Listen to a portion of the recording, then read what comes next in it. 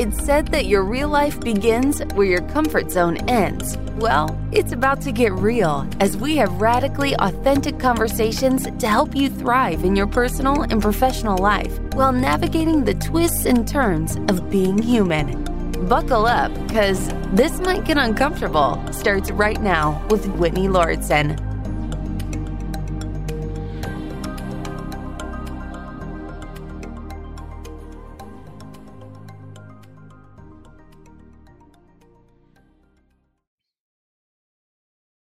Several weeks ago, I was rummaging through my garage here in Los Angeles, and I have a couple of, I suppose, what would I call them? Like secure file folders, like lockable file folders with old documents from childhood, birth certificates.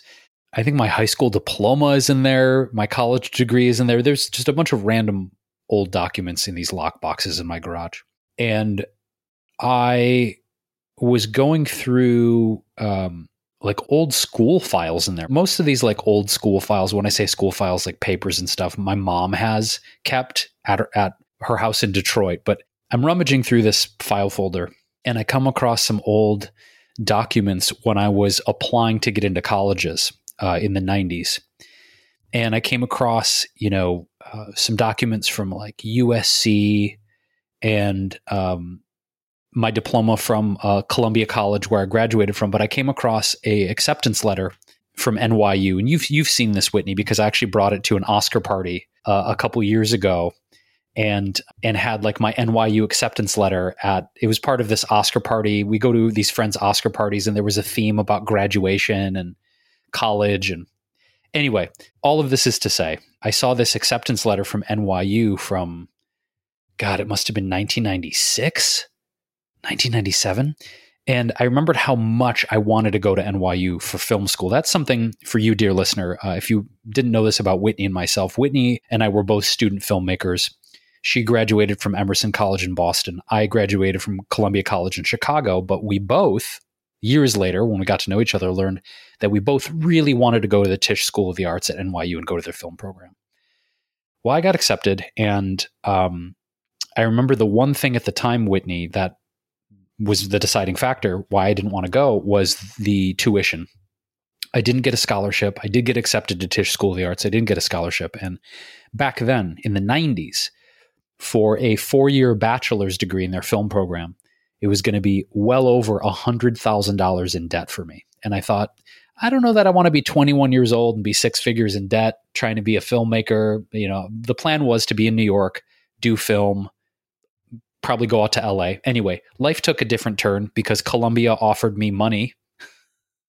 And I was like, I'll take your money. I'll go to Chicago instead.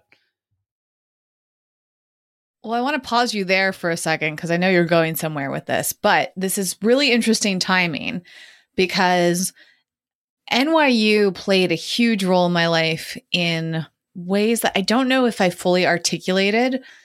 And it's timely because I was just in New York City yesterday and I walked around the part of the NYU campus that I did a summer program at. So a little context, the reason that I really wanted to go to NYU is because I went to a 1-month summer filmmakers workshop for high school students that literally changed my life. And I'm sure I've mentioned this before, but just in case I haven't, or it's way back in some episode that few listeners have heard, I, as Jason mentioned, was really passionate about filmmaking. Video has always been a big part of my life, and I'm glad that it continues to, at least on our YouTube channel and TikTok. I had to apply to this workshop. My parents were gracious enough to pay for it. And I went, and there was I don't know, maybe 100 kids, and we all lived in the dorms. And this was our junior year of high school. So it was going into senior year. And there was that pivotal time where you're figuring out what you want to do in your life. And I was very clear that I wanted to do video or filmmaking. And I got to this program and just fell deeply in love with Tisch. And I imagine the program is probably designed to get students interested in Tisch because a very high percentage of kids from that program applied to NYU and got in. And as Jason mentioned, I didn't get in. Actually, did you mention this? I'm not sure, but I applied as well, but I didn't. I got rejected. Mainly because like I was always like a B student in high school, and that was not going to cut it for NYU because it was so competitive, and also SATs and all that other shit. And like, not to mention, is it called nepotism? Is that the term when like, yeah, when you have a relative or someone you know who works for NYU and they get you in through the back channels, yeah, that's nepotism. Oh yeah, that was definitely happening, especially with the kids in that program. I don't remember any specifics, but like we would all chat together on AOL, which is really funny to think about. I remember like in AOL chats with other people like, hey, did you apply? And blah, blah, blah. And people talking about like who is getting in because of their connections. And like, that's going to tie into this conversation in a lot of ways. But the reason it's timely, Jason, is yesterday I was getting ready to leave New York, but I had like flexibility in my timeline. And I thought to myself, is there anything that I want to do before I leave today? And I was just like very fluid. I had met up with some friends. I achieved the main purpose that I had gone to the city. And I thought, well, I could stay a little bit longer. And I thought, well, it's always nice to go over to Tisch because of how pivotal it was in my life. So I walked over there and I was just like walking around this particular part, which is at Washington Square Park, which for those that don't know is that famous arch in the park with the fountain. And that's where the dormitory I lived in for that month was based. And the Tisch school building is like right up the street. And so Washington Square Park was huge for me, developing emotionally, figuring out who I was and what I wanted to be. And also the beginning of my journey as a vegan, because I met a guy there who had been vegetarian his whole life and went vegan. And he was the main reason I decided to try going veg myself. But it was that moment in life, Jason, where I experienced so many radical transformations. Like it truly, I remember thinking yesterday, like that time was maybe more significant than like my entire college experience at Emerson in a lot of ways. Even though Emerson was great, I had a lot of great experiences there. Like that month was just huge. And I was just like, how is it possible that something such a short amount of time and something that probably to other people was so insignificant was so significant to me?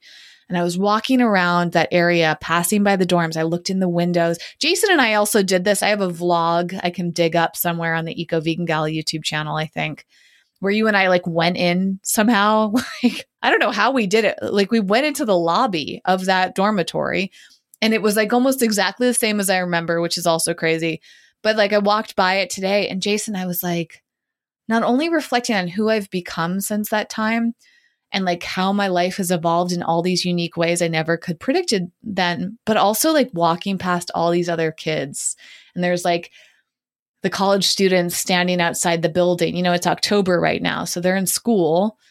And I guess like with COVID, it seems like it was pretty much back to business in New York. And like I'm walking by all these kids and thinking to myself, wow, like they're each all in their own journey and who knows what's going on for them. And I like looked at a few people and I was like, I wonder what they're going through emotionally. And like, it's just so fascinating because college is like such an intense time of our lives and all these decisions that we make and how that directs us and how that impacts like where we're going to go. So I wanted to bring that up in case we get completely off the topic of NYU. But, you know, I always wondered, similar to you, Jason, like what my life would have been had I gone to NYU. You know, like I didn't get the chance because I didn't get accepted. And I was devastated because my identity was starting to get wrapped up in NYU. And I think that's going to come into play in this conversation too. Like I thought if I didn't go to NYU, I would not become who I wanted to be. I would not have the chances and the exposure and the connect, like all of these things that I put onto that school when truly I got most, if not all, maybe even better at Emerson because Emerson was probably a better match for me. Not to mention, as I mentioned in the episode we did on 9/11, I think this year, how that was my freshman year of of college was 9/11. And had I lived in New York City, who knows how that would have impacted me differently than it did in Boston, which already felt traumatic. So it's interesting too, Jason, like for you getting into this school and then making a decision out of financial choice versus for me, I think Emerson and NYU are probably about the same. And like, you know, I had the privilege of my parents paying for it, and they would have paid for NYU even if it was a financial stretch for them. So you and I both like got directed outside of NYU for different reasons, which is just like fascinating. And also, I really want to make sure that we touch upon this idea of how college shapes us or doesn't shape us.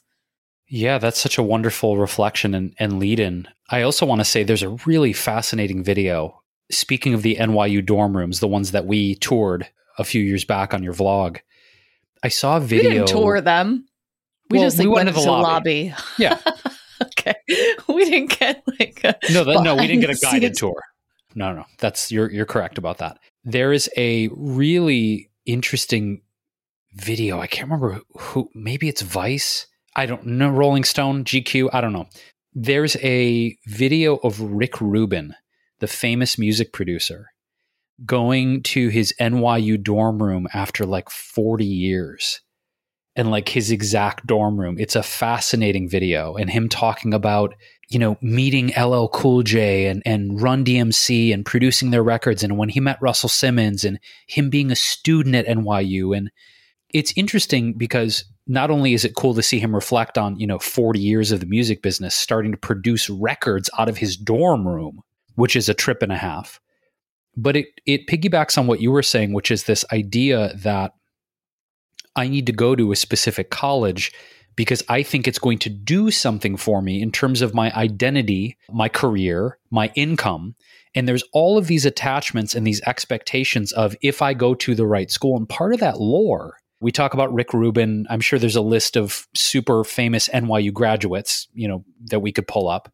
But for me, it was USC, because the USC film program, I mean, George Lucas. I mean, to me, it was like, if you want to be a famous film director, you go to NYU, you go to USC, or you go to Columbia University. I went to Columbia College, totally different thing. But it's like, you think about the directors who graduated from those three universities, it's crazy, right? So there's a lore. There's a lore that draws you in to say, I want to go where George Lucas went. I want to go where Rick Rubin went. Like, holy shit. And consequently, because of this lore, because of this mythology, these universities make, you know, tens of millions, maybe even hundreds of millions of dollars, depending on the university, because of the image and the lore and sort of the mythology around it. This ties into an article you sent me, Whitney, a while back. There's two articles I want to talk about today in the Wall Street Journal that we've set up with this conversation. One is a generation of American men are giving up on college. And it talks about how the number of men at 2- and 4-year colleges and universities has fallen behind women in record levels, which is widening the education gap across the U.S. So it talks about now how men are trailing female students in U.S. colleges and universities across the entire country. And it gets into a lot of the mentalities and fears around this, right? Is that there's so much uncertainty. They profile a few different young men in here from ages 18 to 23 in this article. And by the way, everything we talk about will be in our show notes at our website, which is wellevatr.com. That's WELLEVATR.com.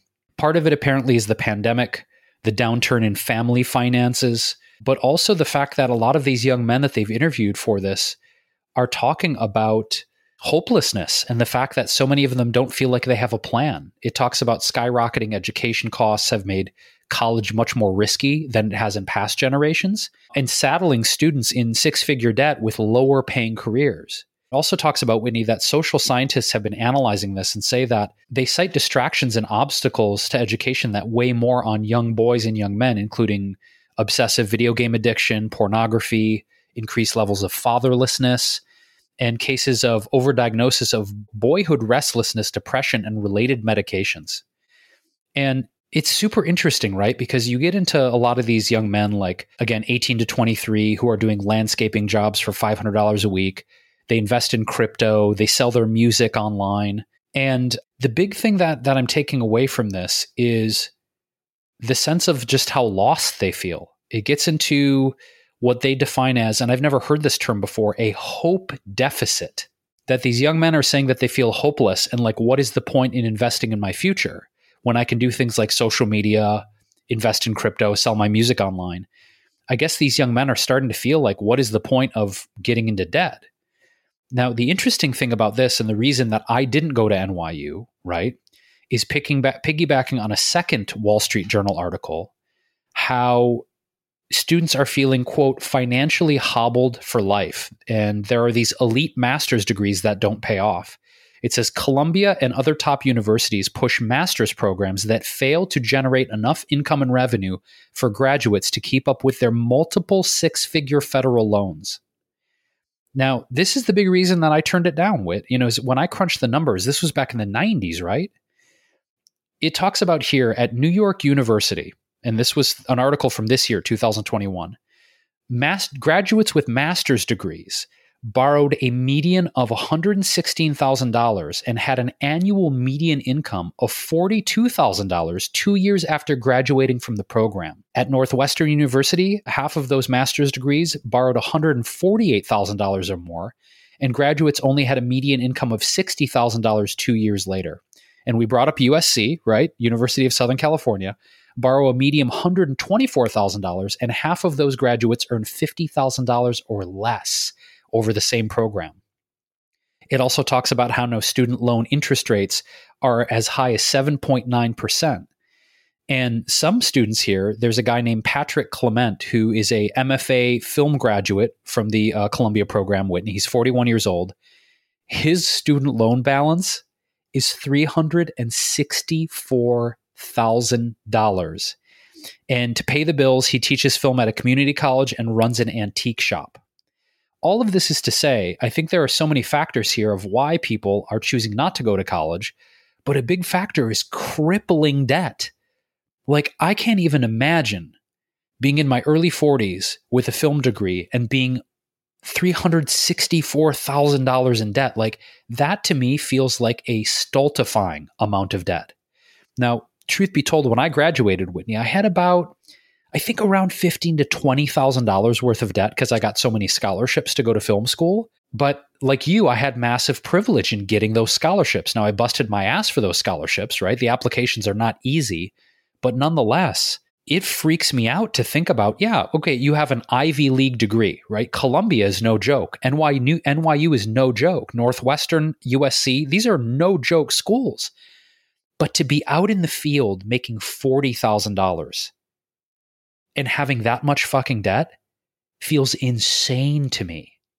And I guess all of this is to say, like, I know obviously our financial situations were different. What we experienced in college was different, but it's been making me reflect on, does anyone give a shit that I graduated college? Like, literally, other than my first maybe 2 jobs, right, when I was 21 and 22, other than my first 2 jobs doing production and copywriting in the advertising industry, like that's how I got in after film school, right? Went into advertising.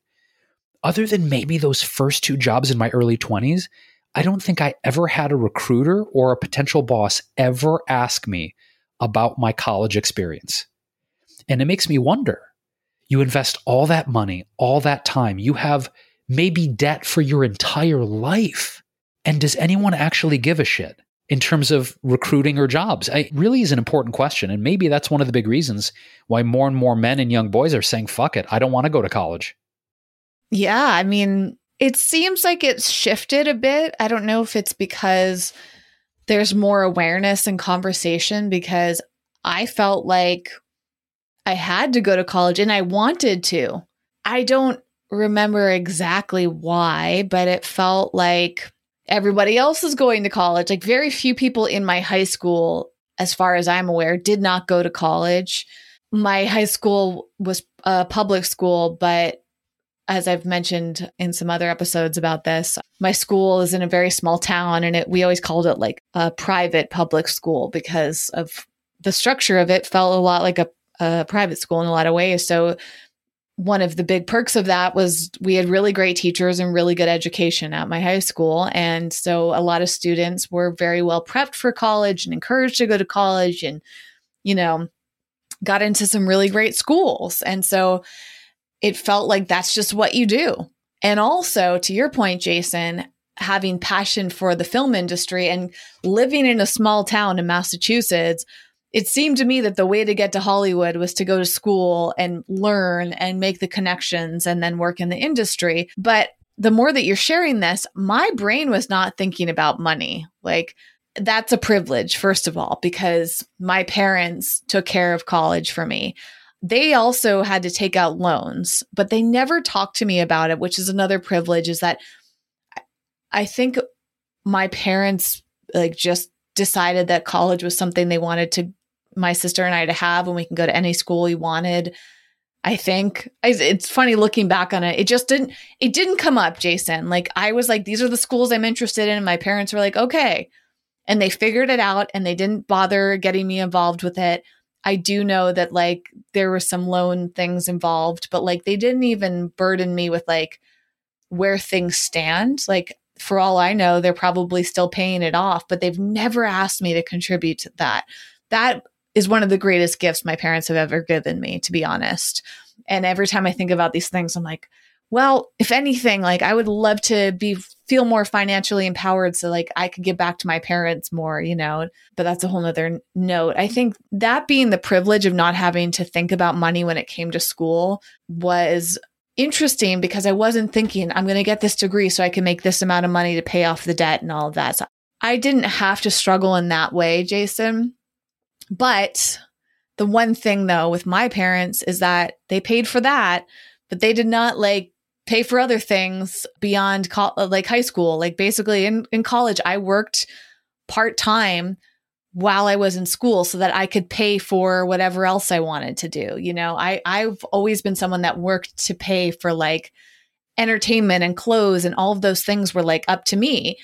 And so I was financially motivated to pay for the things that I wanted to do. And then once I graduated college, I was completely on my own, I had to figure that all out. But similar to how I am now, it was just kind of all right, how much money do I need to make to pay the bills? And what do I really enjoy doing? And what's interesting about that is a lot of the things that I ended up doing really didn't have that much to do with college. And that's part of, I think we've mentioned this before in other episodes as well. I feel like some of these topics are a little repetitive, but no one's been oh my God, you went to Emerson College and you graduated with a film degree. It's more where did you go to school? They're curious, every once in a while there's some alumni connection, but I wouldn't say that in LA and Hollywood, they call it the Emerson Mafia, because Emerson College has such a big prevalence in Los Angeles, almost as much as NYU and USC and UCLA. You mentioned those schools, Emerson's up there too.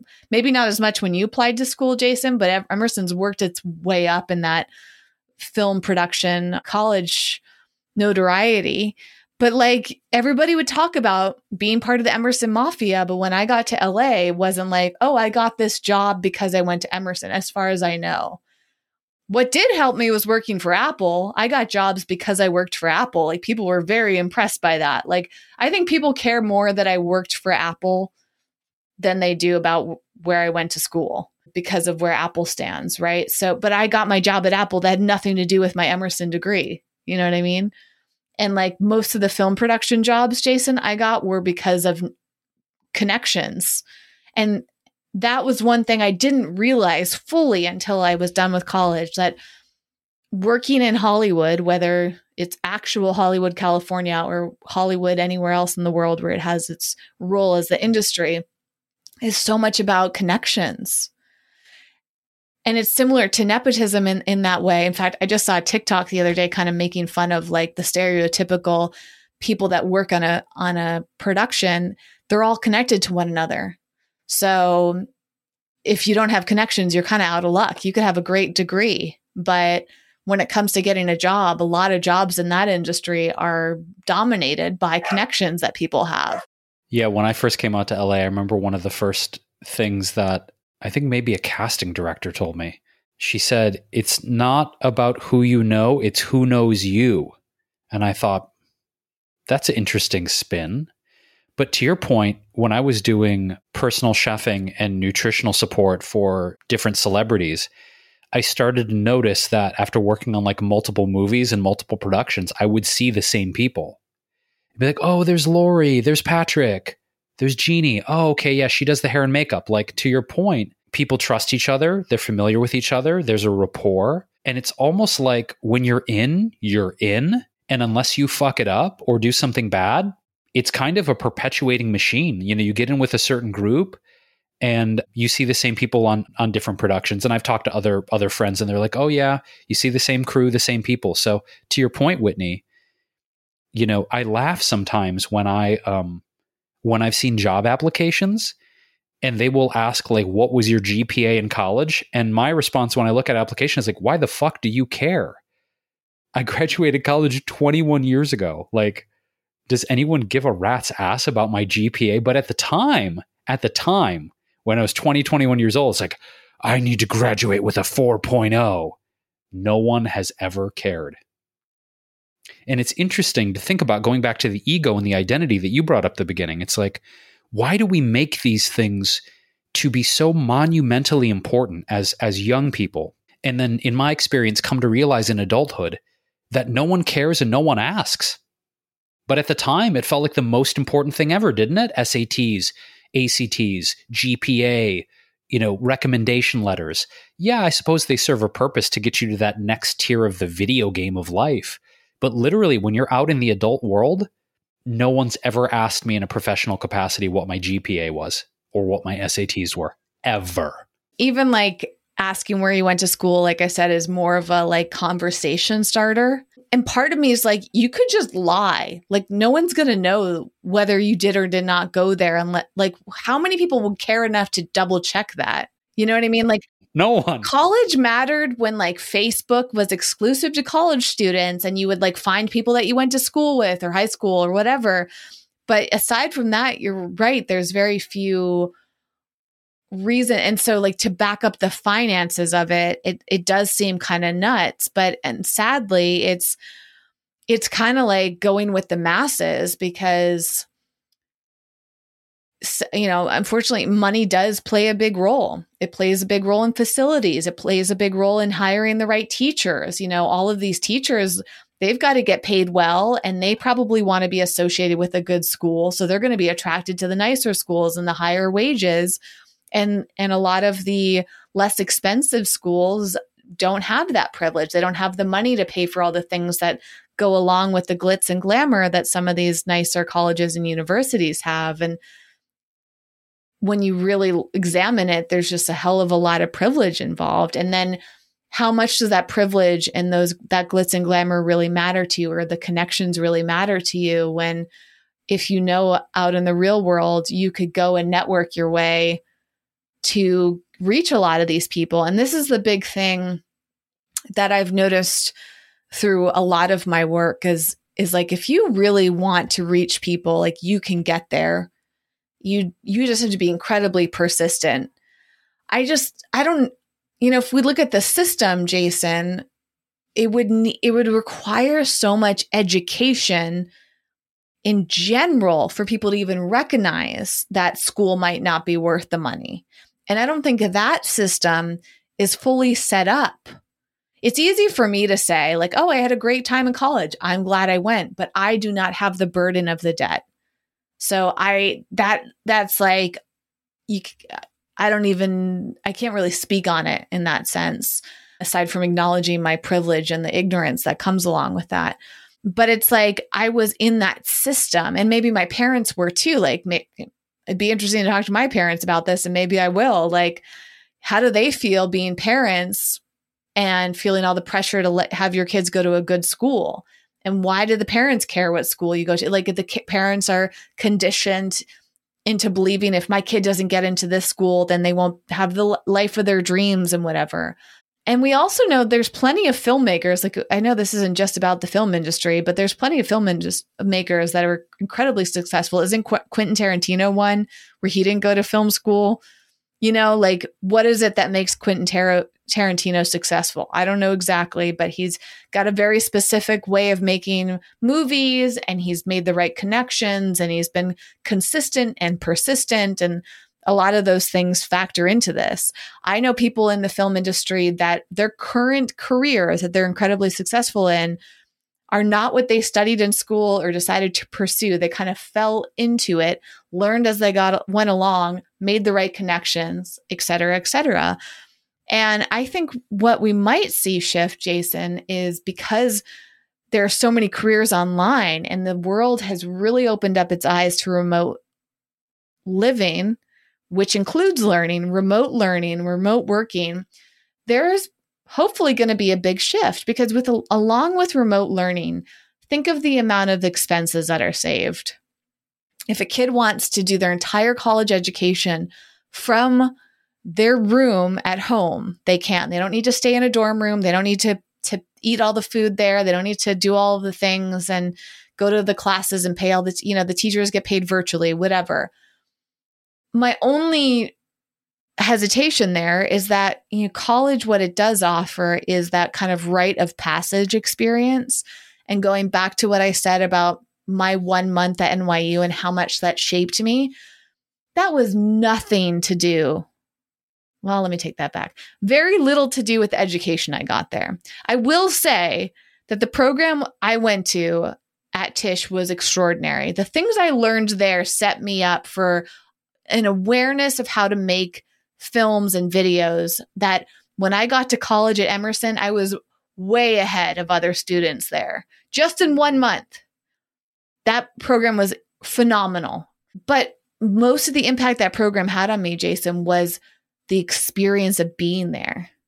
The experience of being honest in a city that I didn't live in a city away from my parents, in a city surrounded by all these kids I didn't know, living in a dormitory, basically feeling like a grown-up for the first time in my life, all the shock that comes with it, all of the relationships I developed there, and all of the emotional processing I went through. And when I think of my time in college, it was very similar in that sense where I learned a lot and I got a degree. And we're talking right now about the value of that degree versus the value of the experience that you get in college. You cannot experience that online. And that ties into so much of what we talk about here in terms of how online life is impacting our mental health. What I'm concerned about is that while online living, working and studying and everything along with it, socializing, right? That has its perks. It saves a ton of money. Maybe it makes your life easier in some ways. But the downside is you don't get those in-person experiences that you get at school. Now, I think to your point, Jason, I'd love to hear this from you, is it sounds like you chose a college experience that was more affordable, but still allowed you to have that enrichment of being at a 4-year school. Is that correct? Like, do you feel like the impact of that shaped your life in significant ways? Oh, absolutely. Yeah. It was a big city away from Detroit. Detroit's a big city, but it was Chicago, New York, LA. To me, it came down to Chicago, New York, and LA. And part of it was, to your point, yes, of course, it was a financial decision, but more so, I wanted to immerse myself in a city that had a lot of cultural opportunities that I could immerse myself in. So when I went to Chicago and I lived there 3.5 years, I was singing in a band. I was doing improv comedy. I was studying filmmaking. I got into acting. It was the food in Chicago. It was the clubs in Chicago. It was the amazing bands I could go see. So to your point, school was a component of it. It was a big component, absolutely. But for me, I knew that at that age, in my late teens, early 20s, I wanted to submerge myself in as many stimulating cultural environments as possible. And I have some great memories, right? And the other part of it too was I knew for me that I wanted to focus on my art. I wanted to focus on creative risk-taking. I wanted to focus on sort of those experiential elements that I felt was kind of not lacking in Detroit, but you live 20 years in a place and you're like, I need to get the hell out of here. I need some other experiences. And I didn't necessarily want, although USC was an exception, sort of the typical going to Sunday football games, going to pep rallies, joining a fraternity. I didn't care about any of those things. I really wanted the culture. I wanted the creativity. I wanted the stimulation. I wanted to be pushing myself in ways I hadn't pushed myself before. So to your point, to back up what you said, the school portion was just a part of it. I wanted the immersion. I wanted to get uncomfortable by being in a different city and going, I don't fucking know anyone. Where the hell am I? Okay, I just got to surrender to the fact that I don't know anyone and I'm going to meet a bunch of new people and end up in places I can't even imagine, right? And it's kind of cool that we're talking about this because as I'm preparing to leave LA after nearly 15 years, there's been a sort of a fear in me as an aside conversation of like, oh, I'm going to have to start over somewhere and meet new people and blah, blah, blah. But now that we're talking about this, there's an excitement that comes along with that. And maybe it'll be harder now in my 40s, early 40s than it was in my early 20s. Maybe, maybe not. I don't know. But that was an exciting time to just go somewhere brand new and have a completely blank slate.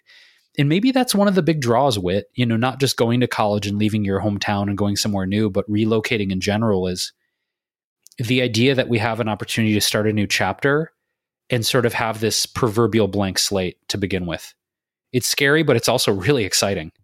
And also thinking more about what it is that you want now, what it is that you want in the future, and how is what you want shaped by the past, and having like deeper conversations as best you can with your teachers, with your parents, with your kids. If I assume it's mostly parents that are listening to this versus their children, but the people in your life to really think about this. And it's almost like, wouldn't it be nice if we are encouraged more to like develop our 5-year plan when we're a junior?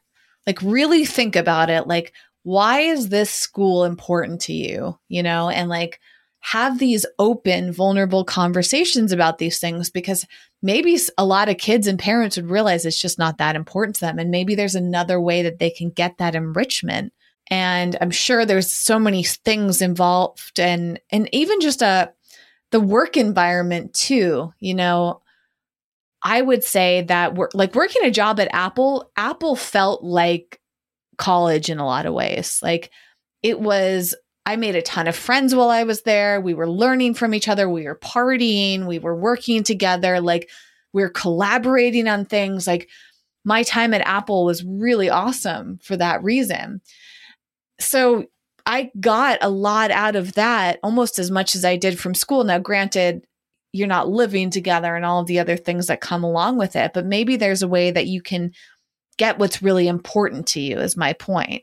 And then do an online degree in addition to that, so you get the best of both worlds. Like maybe there's more of a hybrid involvement here, Jason. And I think it's tricky because there's just so much money involved. And as we've seen with documentaries that have covered the college admission scandals, they benefit from people going to school there. They make so much money from it. So it's in their benefit to convince you that going to this school is the key to your future, right? And it's kind of a bit of brainwashing in that sense. Like they are, and that's also like when I pause and think about like that NYU program. Like, I mean, if I were to guess, that's probably why they have that program. NYU probably thought, how do we get more kids to apply to our school? How do we find good kids for our school?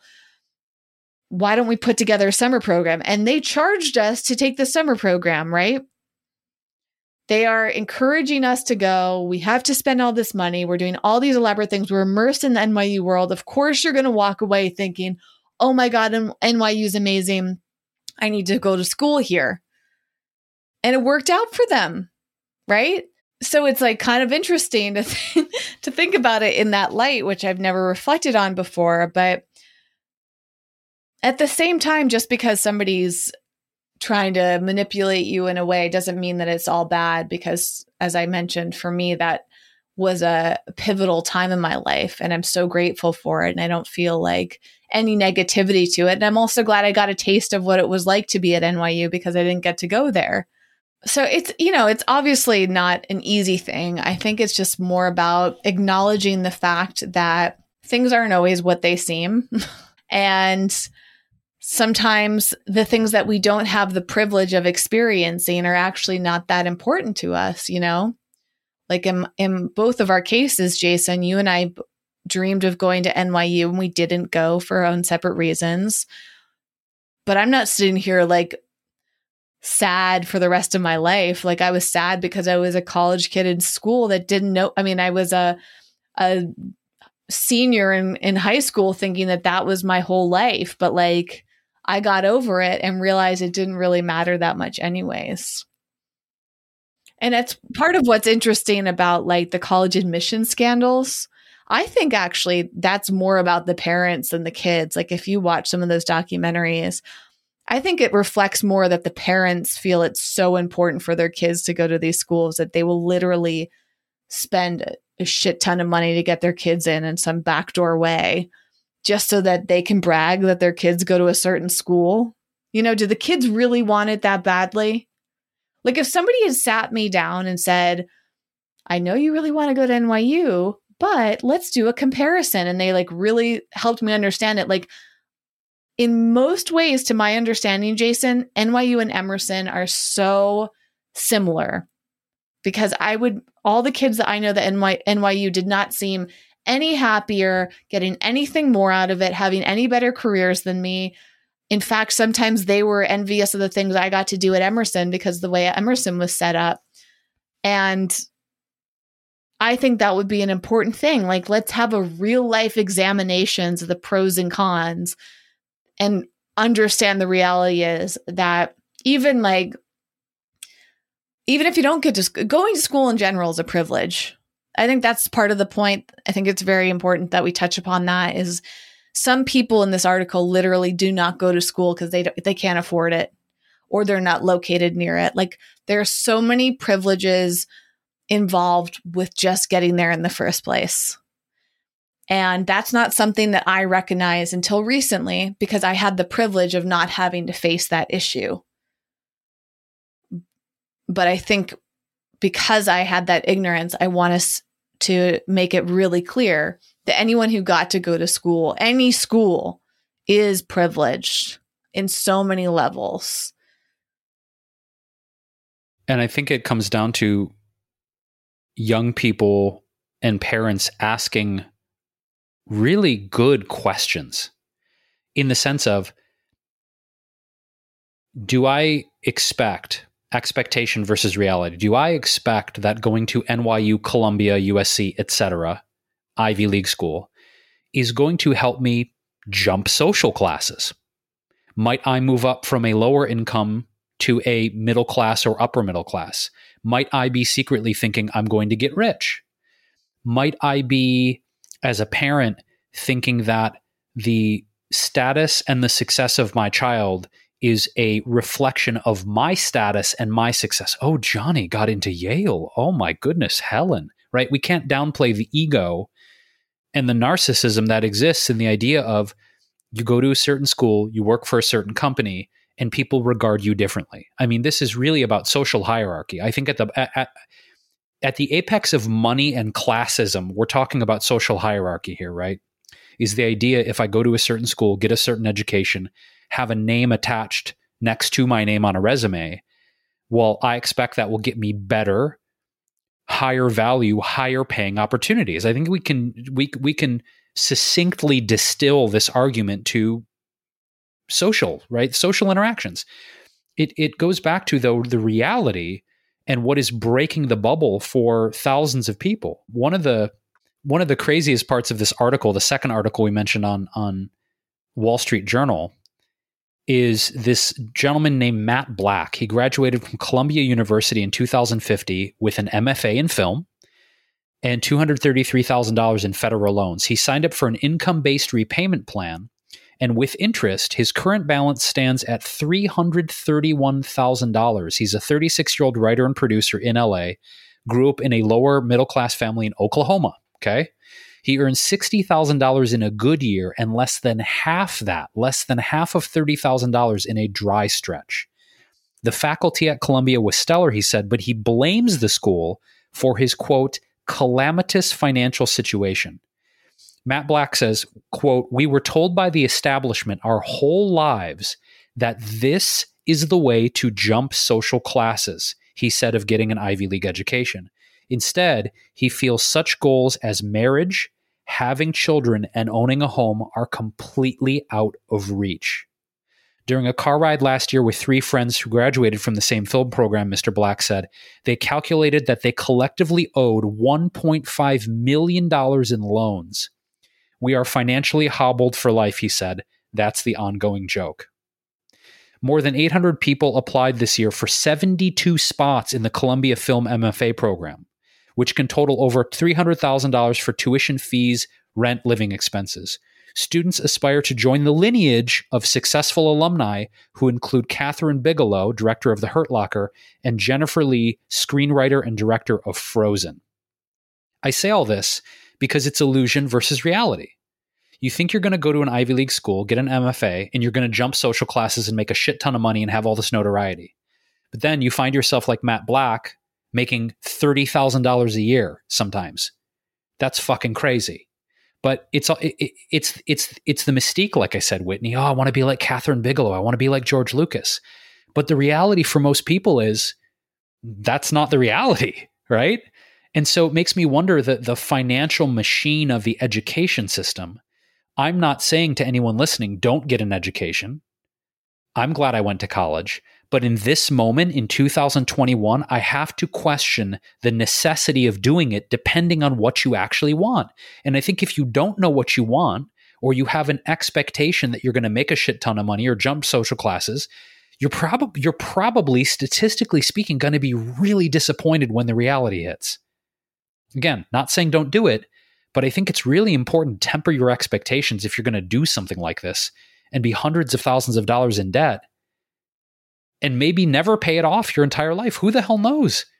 You know, if you're 40 years old, you're hundreds of thousands of dollars in debt. Who the hell knows if you'll ever pay it off? It's kind of scary.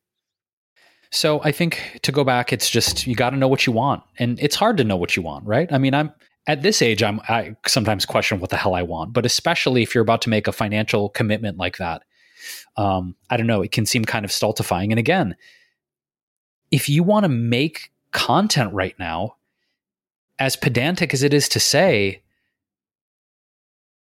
you can probably take a lot less expensive online classes in film and video making and get yourself an iPhone 13 Pro with cinema mode and just go fucking do it. Like, I know we're talking about film a lot, but you can produce music out of your freaking closet now. Okay. It's not like it was in the 90s, right? I mean, when you and I were in college, Whitney, it was like, oh, if I want to be a music producer or a filmmaker or an artist, for the most part, I need to go and do it because I can't spend $200,000 on a nonlinear Avid editing machine. I can't just get that. But now in 2021, get Final Cut Pro, get Logic, go to Guitar Center and buy some recording equipment, get a fucking iPhone. Like, the rules of the game have changed so drastically. And I think that's probably one big reason why a lot of young people are like, fuck it, I'm not going to college. I can get all the equipment and education I need and do it for a lot cheaper, which I think that's ultimately a good thing. It gives people options and it gives them financial freedom to do it their way. So again, we're not saying we're anti-college or pro-college, but I think each person has to really, really get clear about what they actually want. We're always curious about your thoughts too. Did you go to college? Did you have a good experience? Are you in a shit ton of debt? Do you regret it? Are you happy you did it? We're curious to know. So shoot us an email. It's hello@wellevator.com. You can also leave us a comment in our show notes and transcripts, and also shoot us a direct message on all of the social media platforms.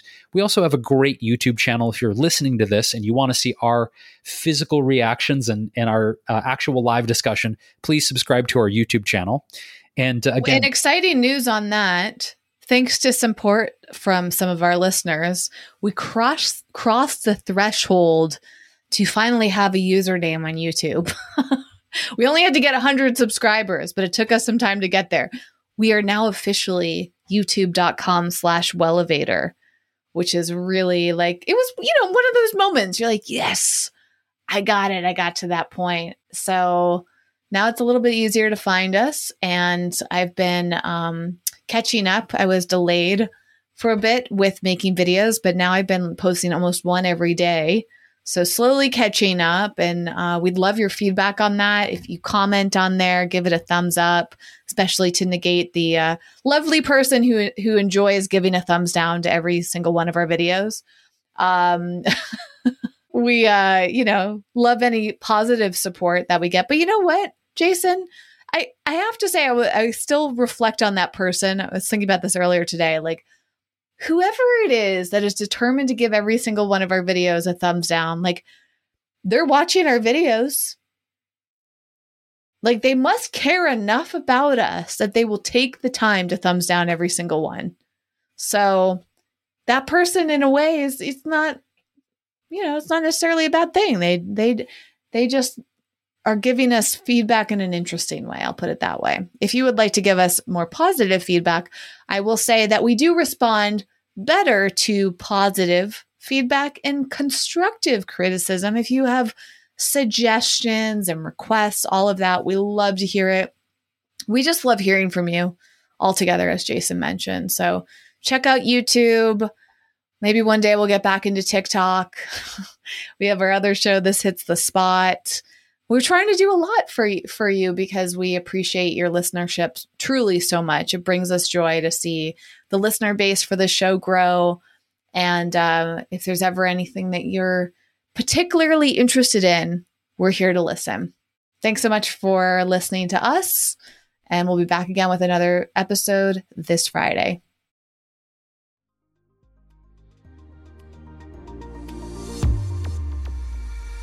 Thanks for listening and getting out of your comfort zone with us today. For show notes and more high-performance resources to help you thrive, go to wellevatr.com. That's WELLEVATR.com.